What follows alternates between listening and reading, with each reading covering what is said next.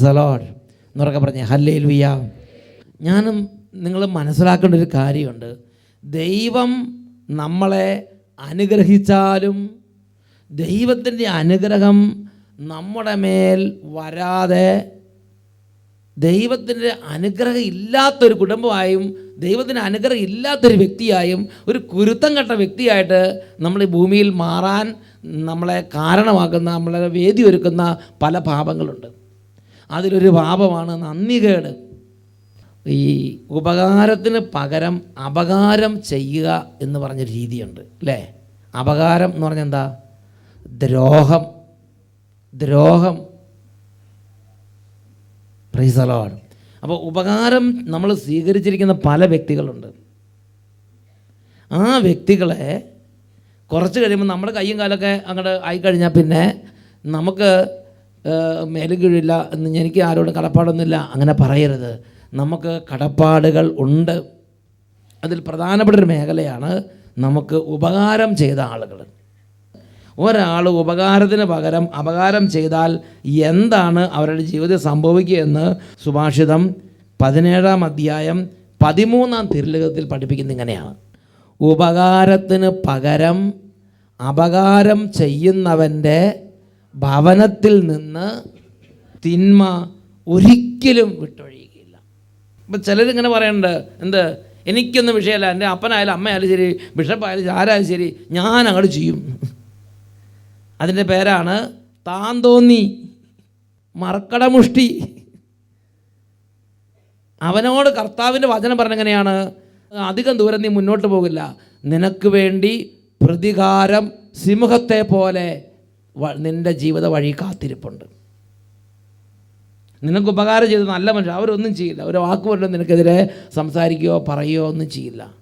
പക്ഷേ നീ യാത്ര മുഴുമിപ്പിക്കില്ല. കാരണം എന്താ? നിനക്ക് വേണ്ടി നിൻ്റെ ജീവിതയാത്രയിൽ പ്രതികാരം സിംഹത്തെ പോലെ ഇരിക്കുകയാണ്. അത് നമ്മൾ വായിക്കുന്നത് സുഭാഷിതം 17:11. അധമൻ എപ്പോഴും കലാപകാരിയാണ്, ക്രൂരനായ ഒരു ദൂതൻ അവനെതിരായി അയക്കപ്പെടും. നിന്നെ തല്ലിക്കൊഴിച്ചിടണ ഒരാളെ നീ ഉയർത്താൻ ആഗ്രഹിക്കണുണ്ടോ? നിനക്ക് ഉപകാരം ചെയ്യുന്നവരോട് നീ ബുദ്ധിമുട്ടുണ്ടാക്കിയാൽ മതി.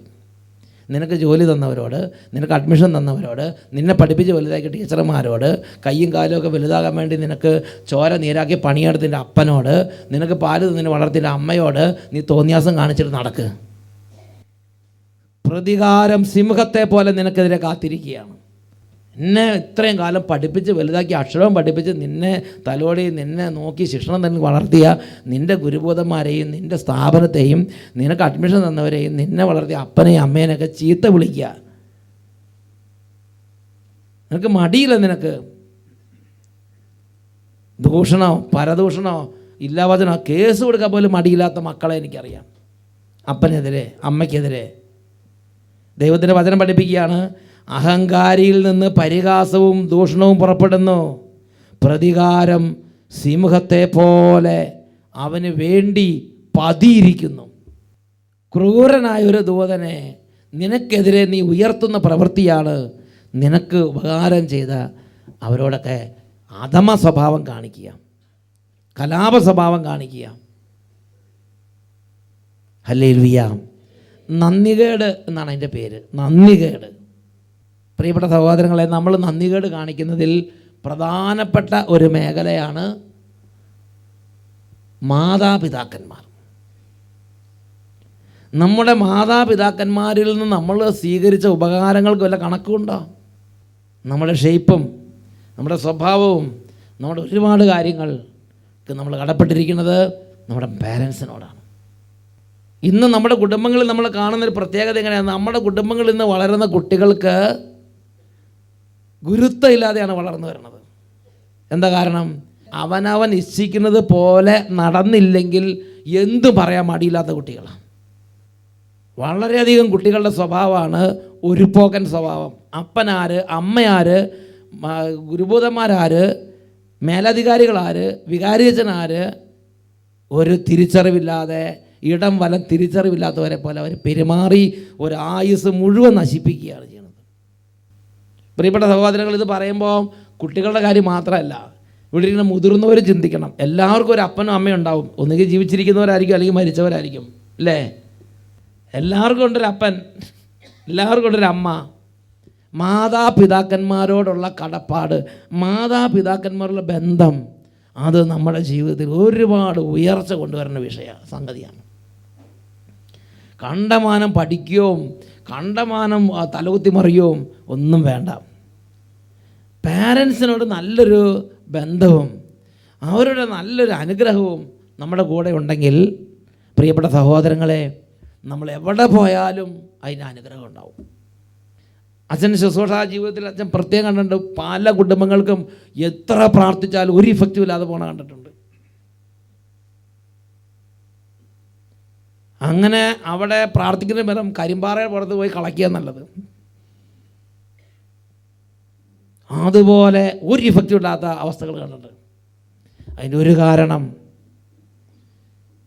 ചില മേഖലകളിൽ ആ കുടുംബം വിശുദ്ധീകരിക്കും. അതിലൊരു കാര്യമാണ് നന്ദികേടിൻ്റെ സ്വഭാവം. എന്നൊക്കെ പറഞ്ഞ ഹല്ലേലൂയ. കാരണം ക്രൂരനായ ഒരു ദൂതൻ്റെ പിടിപ്പെടുന്നത് വരെ അവരെ മുമ്പോട്ട് പോകും. അതിനിടയ്ക്ക് ഇപ്പം നിങ്ങളിപ്പോൾ അങ്ങനത്തെ ഒരാളാണെന്ന് വിചാരിക്കുക, ഇടയ്ക്ക് ഇവിടെ വന്നെന്ന് വിചാരിക്കുക, എന്താ ചെയ്യുക? നിങ്ങളുടെ ഹൃദയത്തിൽ കൊണ്ട് നിങ്ങൾ തിരിച്ചറിയണം അത്. മലാക്കി പ്രവാചകന്റെ ഗ്രന്ഥത്തിൽ 4-ാം അധ്യായം 6-ാമത്തെ തിരുലിഖിതത്തിൽ വായിക്കുന്നത് എങ്ങനെയാണ്? ഞാൻ വന്ന് ദേശത്തെ ശാപം കൊണ്ട് നശിപ്പിക്കാതിരിക്കേണ്ടതിന് അവൻ പിതാക്കന്മാരുടെ ഹൃദയം മക്കളിലേക്കും മക്കളുടെ ഹൃദയം പിതാക്കന്മാരിലേക്കും തിരിക്കും. അപ്പോൾ ഒരു കുടുംബത്തിൻ്റെ സമ്പൂർണ്ണ നാശം ആ കുടുംബത്തിൽ വരാൻ സാത്താൻ ആഗ്രഹിക്കുമ്പോൾ സാത്താൻ ആ കുടുംബത്തിൽ കൊണ്ടുവന്ന് വിതയ്ക്കുന്നൊരു കാര്യമാണ്, മക്കൾക്ക് മാതാപിതാക്കന്മാരോട് ഒരു കമ്മിറ്റ്മെൻറ്റ് തോന്നില്ല. മാതാപിതാക്കൾക്ക് മക്കളോടും ഒരു സ്നേഹം തോന്നാതെയാവും. മാതാപിതാക്കളുടെ ഹൃദയം മക്കളിൽ നിന്ന് അകന്നു പോകും. മക്കളുടെ ഹൃദയം മാതാപിതാക്കന്മാരിൽ നിന്നും അകന്നു പോകും. ദൈവം ഒരു കുടുംബത്തെ രക്ഷിക്കാൻ ആഗ്രഹിക്കുമ്പോൾ ആ കുടുംബത്തിലേക്ക് ദൈവം അയക്കുന്ന ആദ്യത്തെ ഒരു വലിയൊരു കൃപയുണ്ട്. മാതാപിതാക്കളിൽ നിന്ന് അകന്നുപോയ മക്കളുടെ ഹൃദയത്തെ മാതാപിതാക്കളിലേക്ക് തിരികെ കൊണ്ടുവരും. മക്കളിൽ നിന്ന് അകന്നുപോയ മാതാപിതാക്കന്മാരുടെ ഹൃദയത്തെ മക്കളിലേക്ക് തിരികെ കൊണ്ടുവരും. മാതാപിതാക്കളും മക്കളും ചേർന്ന് ഒരു കുടുംബ ബന്ധം അവിടെ ഉണ്ടാവും. ദൈവത്തിൻ്റെ വചനത്തിൽ പ്രഭാഷകൻ്റെ പുസ്തകം 7-ാം അധ്യായം 27-22 വാക്യങ്ങൾ വായിക്കുന്നത് എങ്ങനെയാണ്? പൂർണ്ണ ഹൃദയത്തോടെ പിതാവിനെ ബഹുമാനിക്കുക, നൊന്തുപെറ്റ അമ്മയെ നീ മറക്കരുത്, മാതാപിതാക്കന്മാരാണ് നിനക്ക് ജന്മം നൽകിയതെന്ന് ഓർക്കുക, അവരുടെ ദാനത്തിന് നീ എന്ത് പ്രതിഫലമാണ് അവർക്ക് കൊടുക്കാൻ നിനക്ക് പറ്റുക.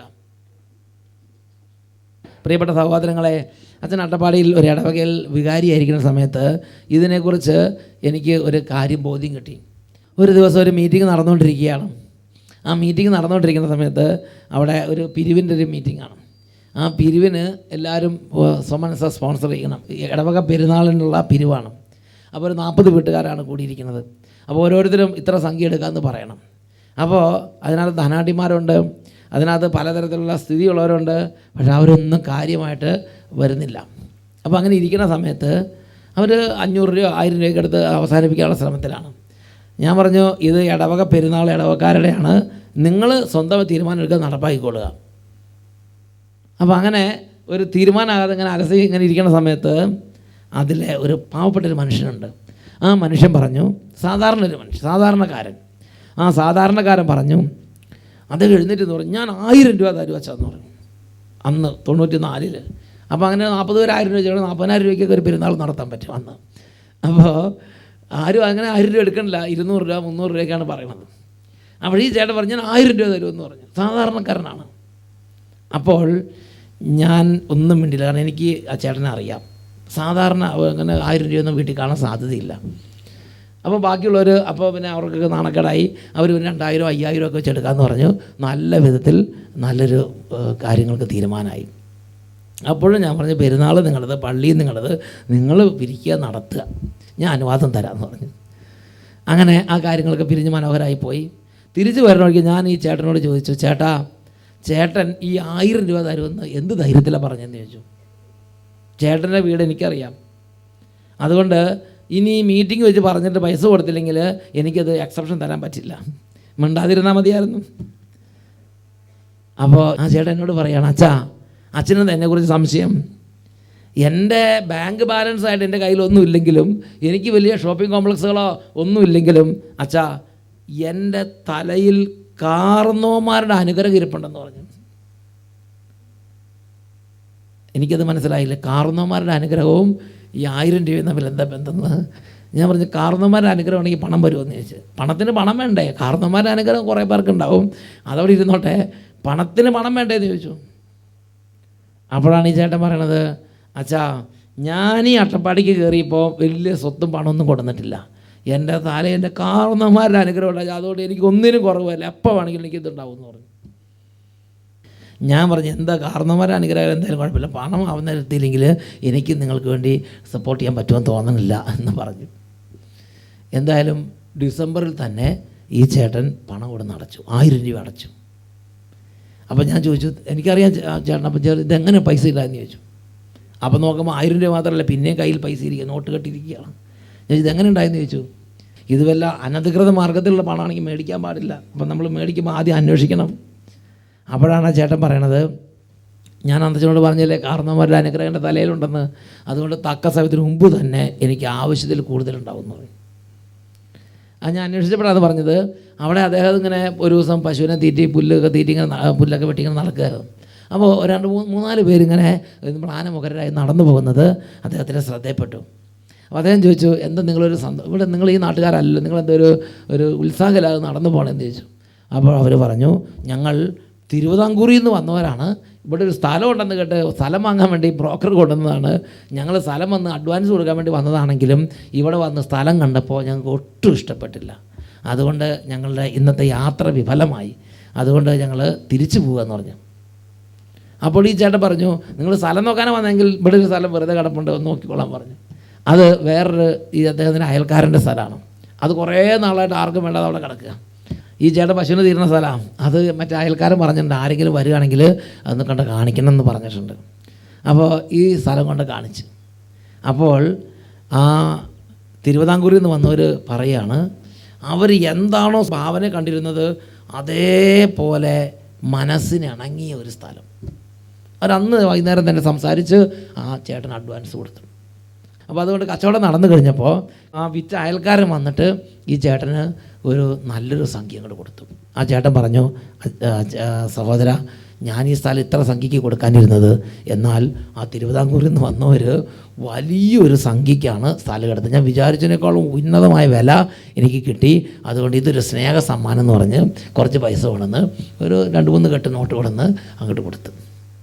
അപ്പോൾ ഈ ചേട്ടൻ പറഞ്ഞു, നമ്മളെ അയൽക്കാരാണ്, ഞാൻ ബ്രോക്കറൊന്നുമല്ല, ഞാൻ അവരെ കാണിച്ചെന്നേ ഉള്ളൂ എന്ന് പറഞ്ഞ് അത് വേണ്ടെന്നൊക്കെ പറഞ്ഞെങ്കിലും അവർ ആ സ്ഥലത്തിന് ഇതിവിടെ ഇരിക്കട്ടെന്ന് പറഞ്ഞിട്ട് അവർ പോയി.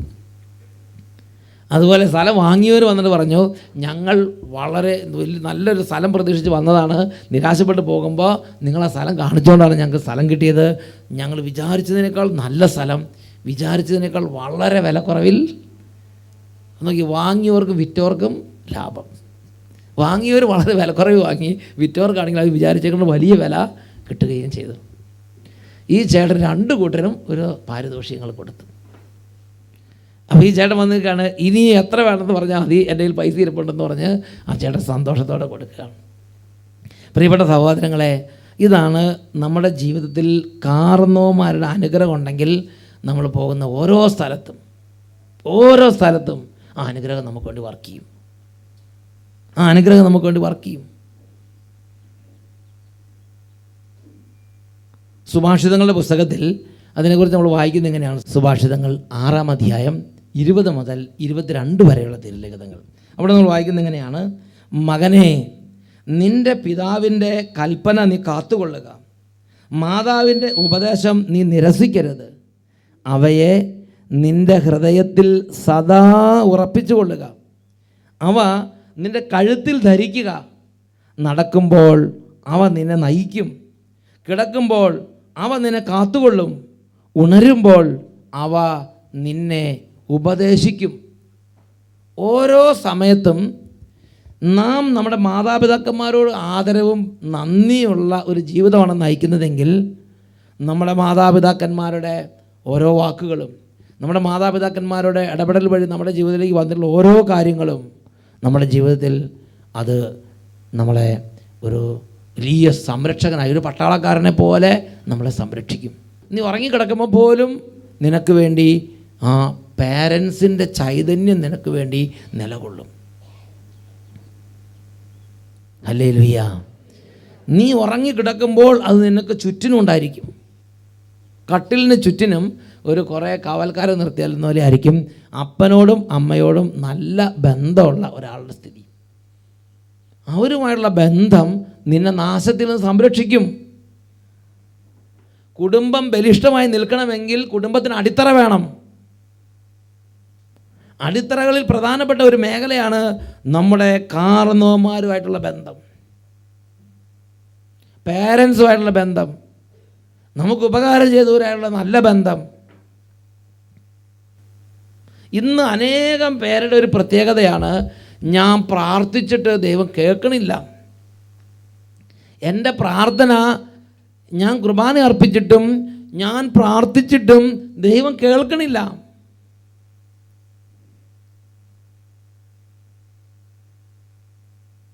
ഹല്ലേലൂയ. എന്താ അതിൻ്റെ കാരണം? അതിന് പല കാരണങ്ങളുണ്ട്.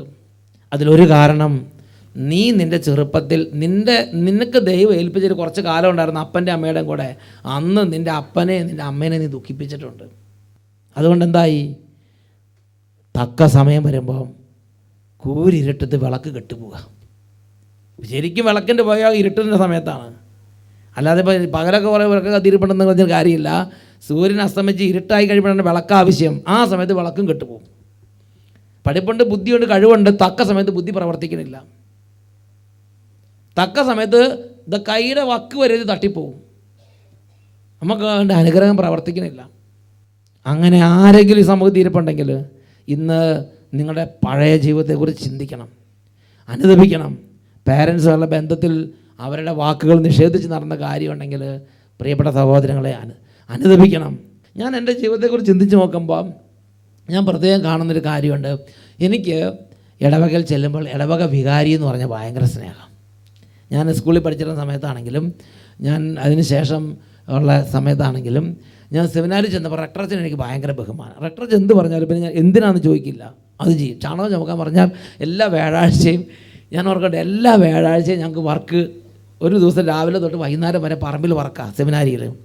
ഞാനാണെങ്കിൽ 10ാം ക്ലാസ്സിൽ നല്ല ടോപ്പ് മാർക്ക് വാങ്ങിയിട്ടാണ് സെമിനാരി ചേർന്നത്. സെമിനാരി ചെന്നപ്പോൾ എന്നേക്കാൾ അധികം പഠിപ്പൊന്നും ഇല്ലാത്ത പലരും ഉണ്ട്. അപ്പം ഞാൻ വിചാരിച്ച് അവരൊക്കെ ചാണകം ചുമക്കാനും ഞാൻ കുറച്ചും കൂടെയൊക്കെ നല്ല കാര്യങ്ങൾ ചെയ്യാനാണെന്ന് വിചാരിച്ചിങ്ങനെ നിൽക്കുമ്പോൾ റെക്ടർ എന്നോട് ബ്രദറാണ് എന്ന് ചാണകം ചുമക്കണത്. അപ്പോൾ എനിക്ക് അപ്പം തോന്നുന്നു, എനിക്ക് വേണമെങ്കിൽ ന്യായമായി ചിന്തിക്കാം. എല്ലാവർക്കും നീതി എന്ന് പറഞ്ഞ സാധനം ഉണ്ടല്ലോ, ഇത് ഈക്വലായിട്ട് കൊടുക്കുക. അപ്പം എനിക്കതൊന്നും ചിന്തിച്ചില്ല. അപ്പോൾ ഞാൻ ഒരു ടീമുണ്ട്, 6 പേരുടെ ടീമുണ്ട്. അങ്ങനെ നമ്മുടെ ബാച്ച് മൊത്തം 3-4 ആയിട്ട് തിരിച്ചിട്ട് ഒരു ബാച്ച് ചുമക്കണം, അല്ല ഒരു ടീം ചുമക്കണം. അപ്പോൾ എൻ്റെ ടീം ഒരു നല്ല ടീമായിരുന്നു. അതിൻ്റെ തലയിൽ ചാണകം ഒഴിച്ച് കൊടുത്തു, ചാണകം ചുമന്നുകൊണ്ട് കൊടുക്കുക. വേറൊരാളിങ്ങനെ വെറുതെ വെള്ളം ഒഴിച്ചാൽ മതി.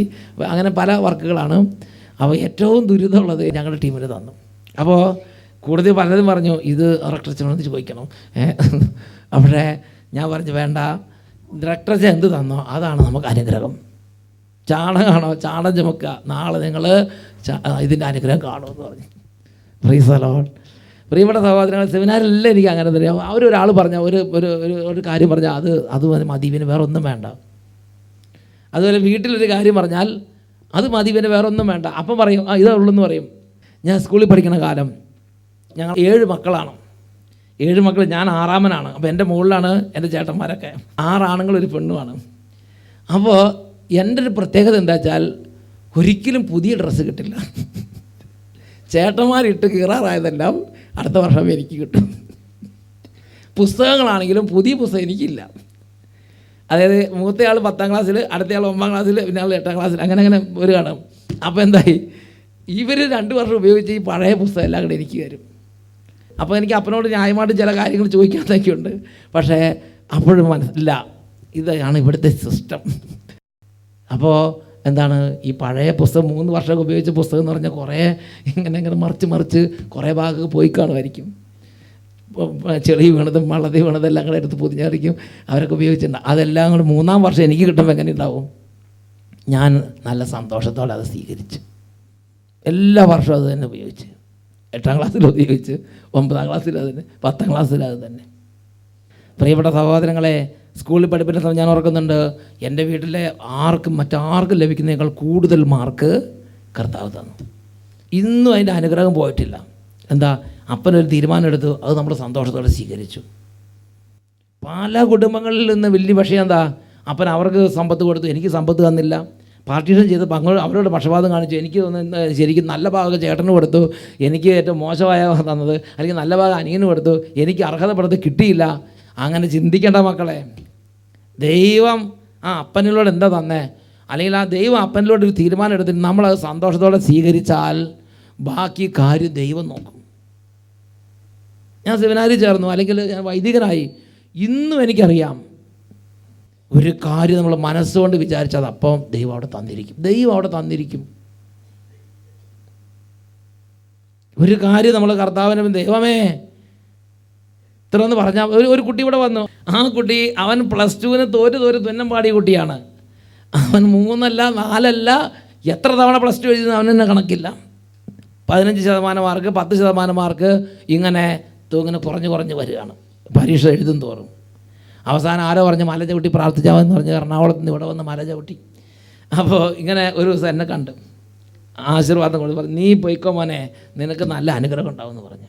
എൻ്റെ പേര് ആൻസൺ, ഞാൻ എറണാകുളം പച്ചാളത്തു നിന്നാണ് വരുന്നത്. ശരി. ഞാനിവിടെ നിൽക്കുന്നത് എൻ്റെ +2 പാസിനെ കുറിച്ച് പറയാനായിട്ടാണ്. +2 ഞാൻ 3 കൊല്ലമായിട്ടാണ് +2 എഴുതുന്നത്. അത് 3 വർഷം ഫെയിൽ ആവുകയും ചെയ്തു. അല്ല, എനിക്ക് മനസ്സിലായി, 3 വർഷമായിട്ട് തോറ്റ് കിടക്കുക, +2 ഫെയിൽ ആയിട്ടിരിക്കണേ. പിന്നെ അത് കേൾക്കാൻ കൂടാണ്ട് ഞാൻ പിന്നെ 1 കൊല്ലം കൂടി ട്രൈ ചെയ്തു. 4ാമത്തെ വർഷം ട്രൈ ചെയ്ത് തോറ്റു. എന്നിട്ട് ആൻറ്റി പറഞ്ഞ്, നീ അട്ടപ്പാടിയിൽ വന്ന് പ്രാർത്ഥിക്കുക, എല്ലാം ശരിയാവും എന്ന് പറഞ്ഞു. അങ്ങനെ വന്ന് ഞാൻ പ്രാർത്ഥിച്ച്. 4 വർഷമായിട്ട് +2 എഴുതി അല്ലേ? എന്നിട്ട് തോറ്റുപോയി. പിന്നെ അച്ഛനെ വന്ന് കണ്ട്, അച്ഛൻ 3 പ്രാവശ്യം മല ചവിട്ടാൻ പറഞ്ഞു. 3 തവണ മല ചവിട്ടാൻ പറഞ്ഞു. അതൊരു പ്രത്യേക. 3ാമത്തെ പ്രാവശ്യം ഞാൻ വന്നപ്പോൾ അച്ഛൻ എൻ്റെ തോളത്തിട്ട് പറഞ്ഞു, ഹോൾ ടിക്കറ്റും പിടിച്ചിട്ട് പറഞ്ഞു, നീ സാക്ഷ്യം പറയാൻ തയ്യാറായിക്കൊള്ളാൻ പറഞ്ഞു. അങ്ങനെ ഞാൻ തയ്യാറായി. നീ എൻ്റെ മാനെ, നീ 4 തവണ 5 തവണ +2 3 തവണ മല ചവിട്ടിക്കൊള്ളാൻ പറഞ്ഞു. 3ാം തവണ അച്ഛൻ കണ്ടപ്പോൾ നോക്കി, ഇത്രയും തിരക്കിലെടുത്ത് നീ ആളെ തന്നെ പോയി പിക്കപ്പ് ചെയ്തെടുത്ത്, എന്നിട്ട് തോളെ തട്ടിട്ട് പറഞ്ഞു, നീ സാക്ഷ്യം പറയുന്നത് പോരെ മോനെന്ന് പറഞ്ഞു അല്ലേ? എന്നിട്ട് റിസൾട്ട് മെയിൽ വന്ന് ലാസ്റ്റ് ആയപ്പോൾ വന്നപ്പോൾ എൻ്റെ റിസൾട്ട് എന്നെ അറിയാൻ വേണ്ടി ഞാൻ പാസ്സായി.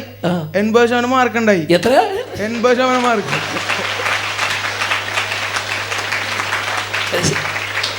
അതറിയാൻ വേണ്ടി ഞാൻ 3-4 പ്രാവശ്യം എൻ്റെ തന്നെയാണെന്ന് അറിയാൻ വേണ്ടി ഫോട്ടോ ഇതായിരുന്നില്ല, സൈറ്റ് ഹാങ് ആയതുകൊണ്ട് ഫോട്ടോ വരാണ്ട് ഞാൻ കാത്തിന്ന് വെച്ചു. 3-4 പ്രാവശ്യം നോക്കിയപ്പോൾ പിന്നെ ഞാൻ വീട്ടുപേര് വന്നു, വയസ്സ് വന്നു, മാർക്ക് വന്നു, എല്ലാം വന്നിട്ട് വിശ്വസിക്കുന്നില്ല. എൻ്റെ ഫോട്ടോ ഇങ്ങനെ കണ്ടാതെ ഞാൻ വിശ്വസിക്കുന്നു. നിന്റെ പേര് ഒന്നും കൂടെ പറ. ആൻസൺ ആന്റണി. ഓ എൻ്റെ മകനെ, 80% മാർക്ക്. 4 തവണ തോറ്റ്. ആദ്യത്തെ തവണ, രണ്ടാമത്തെ ആകെ 25% ഫസ്റ്റ് ഇയർ 25, പിന്നെ സെക്കൻഡ് ഇയർ 15 സെക്കൻഡ് ഇയർ പിന്നെ സപ്ലൈ ചെയ്ത് മതിയായി. പിന്നെ ഞാൻ 6 മാസം പഠിച്ചെഴുതി. ഇങ്ങനെ സപ്ലിയോ ഒക്കെ എന്താ പോയി പറയണം. അങ്ങനെ 15% 20% ജീവിതം 4 വർഷം പോയി. അല്ല, 4ാമത്തെ പോലെ ഇതിൽ തന്നെ മമ്മി പറഞ്ഞ്, നീ +2 പഠിക്കാണ്ട് വീട്ടിൽ കയറാൻ നിൽക്കണ്ടെന്ന് പറഞ്ഞു.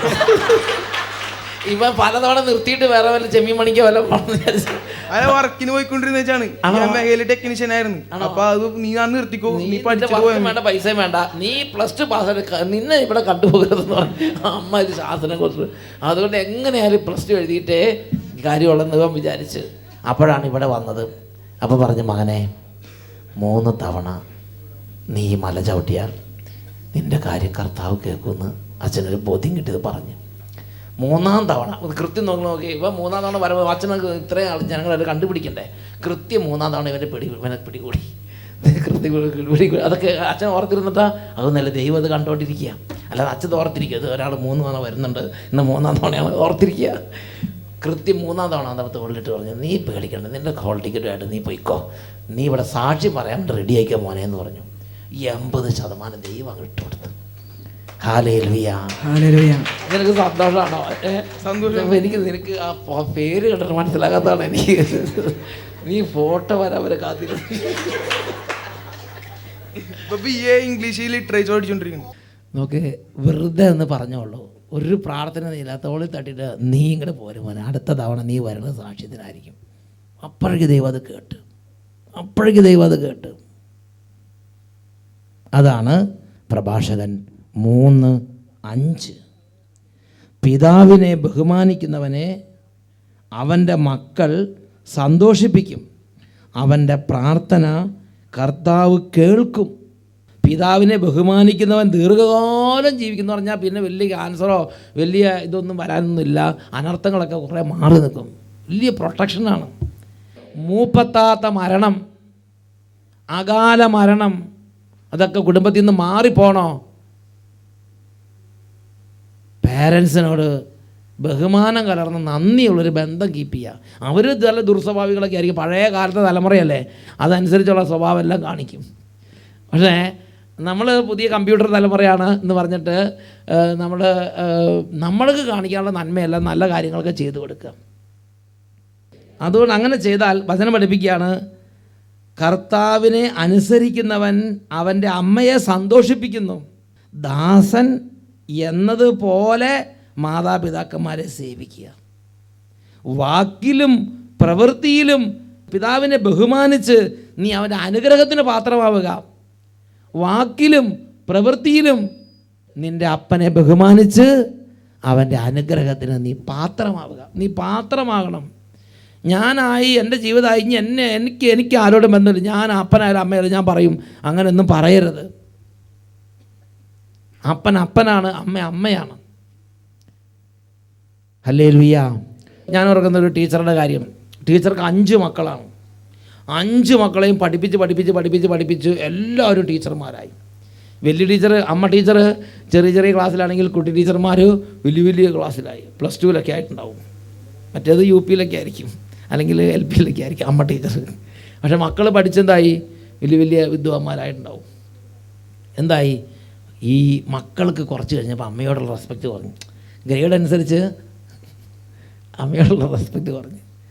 അവർ ഒരു ദിവസം അമ്മ കരഞ്ഞുകൊണ്ട് വന്നിട്ട് പറയുകയാണ്, ഈ 5 ഭർത്താവ് ശരിക്കും നോക്കിയില്ല, ഈ അമ്മയാണ് ഈ 5 മക്കളെയും വളർത്തിയത്. ഓരോന്നിനും വേണ്ടി നരകിച്ച് ഈ അമ്മയാണ് വളർത്തി പഠിപ്പിച്ച് എല്ലാം ജോലിയായി, എല്ലാം കല്യാണം കഴിച്ച് മക്കളുണ്ടായപ്പം ആ മക്കളെ നോക്കാൻ ഈ അമ്മ തന്നെ നിന്നു. അപ്പോൾ ഒരു ദിവസം ഒരു വഴക്കുണ്ടായപ്പം ഒരു ടീച്ചർ അഹങ്കാരം കൊണ്ട് പറഞ്ഞിങ്ങനെയാണ്. അപ്പോൾ ഈ അമ്മ പറഞ്ഞു, മോളെ നീ തല മറന്ന് എണ്ണ തേക്കരുത്, നിന്നെയൊക്കെ വളർത്തി വലുതാക്കി കാലമൊക്കെ ഓർക്കണം. അട്ടപ്പാടി വന്ന ആദ്യ കാലങ്ങൾ ഭയങ്കര പട്ടിണി ദാരിദ്ര്യമുള്ള അന്നൊക്കെ ഈ അമ്മയാണ് ഇതുങ്ങളെല്ലാം നോക്കി ഇതുങ്ങളൊക്കെ രക്ഷിച്ചെടുത്തത്. അപ്പോൾ ഈ മകൾ പറയും, അപ്പോൾ ഭയങ്കര സാലറി ഉണ്ടല്ലോ, UGC. അമ്മ നോക്കിയാൽ എന്താ സാലറി ഉണ്ടെന്ന് പറഞ്ഞ് മേലിങ്ങനെ പറഞ്ഞേക്കരുത്, സാലറി പറഞ്ഞ് ചെക്ക് തരാമെന്ന് പറഞ്ഞു. നോക്ക്, ആ അമ്മ പറയാണ്, എനിക്ക് ഒന്നും കിട്ടിയില്ലെങ്കിൽ കുഴപ്പമില്ല, ഇങ്ങനെ പറയാതിരുന്നാൽ മതിയായിരുന്നു. പ്രിയപ്പെട്ട സഹോദരങ്ങളെ, അപ്പോൾ നന്ദികേടിൻ്റെ വാക്കുകൾ, പ്രായം ചെന്ന് അപ്പനും അമ്മയും അല്ലെങ്കിൽ അപ്പൻ്റെ അമ്മയുടെ സ്ഥാനത്ത് നിൽക്കുന്നവർ പറയാം വല്ലാതെ ആകുമ്പോൾ, അവരുടെ ബുദ്ധി കുറയുമ്പോൾ, അവരുടെ കാര്യപ്രാപ്തി കുറയുമ്പോൾ, അവർ ചിലപ്പോൾ ഇച്ചിരി സ്വഭാവം മാറുമ്പം നമ്മളെ ബലം വെച്ച് അവരെ നിന്ദിക്കരുത്. Praise the Lord. പരിഹാസം ചൊരിയരുത്, ദൂഷണം അവർക്ക് നേരെ പറയരുത്. ദൈവത്തിൻ്റെ വചനം പറഞ്ഞു, അഹങ്കാരിയിൽ നിന്ന് ഇങ്ങനെയുള്ള ദൂഷണ വാക്കുകൾ പരിഹാസവും പുറപ്പെടും, പ്രതികാരം സിംഹത്തെ പോലെ കാത്തിരിക്കണം. ഹല്ലേലൂയ. എഴുന്നേറ്റ് നിൽക്കാം.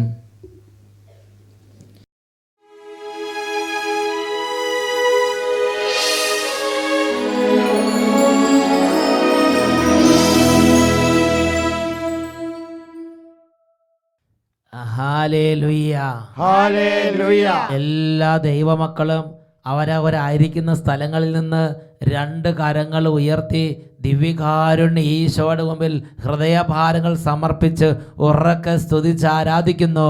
ഹല്ലേലൂയ, ഹല്ലേലൂയ, ഹല്ലേലൂയ, ഹല്ലേലൂയ, ഹല്ലേലൂയ. യേശുവേ ആരാധന, ആരാധന, ആരാധന, ആരാധന ആരാധന ആരാധന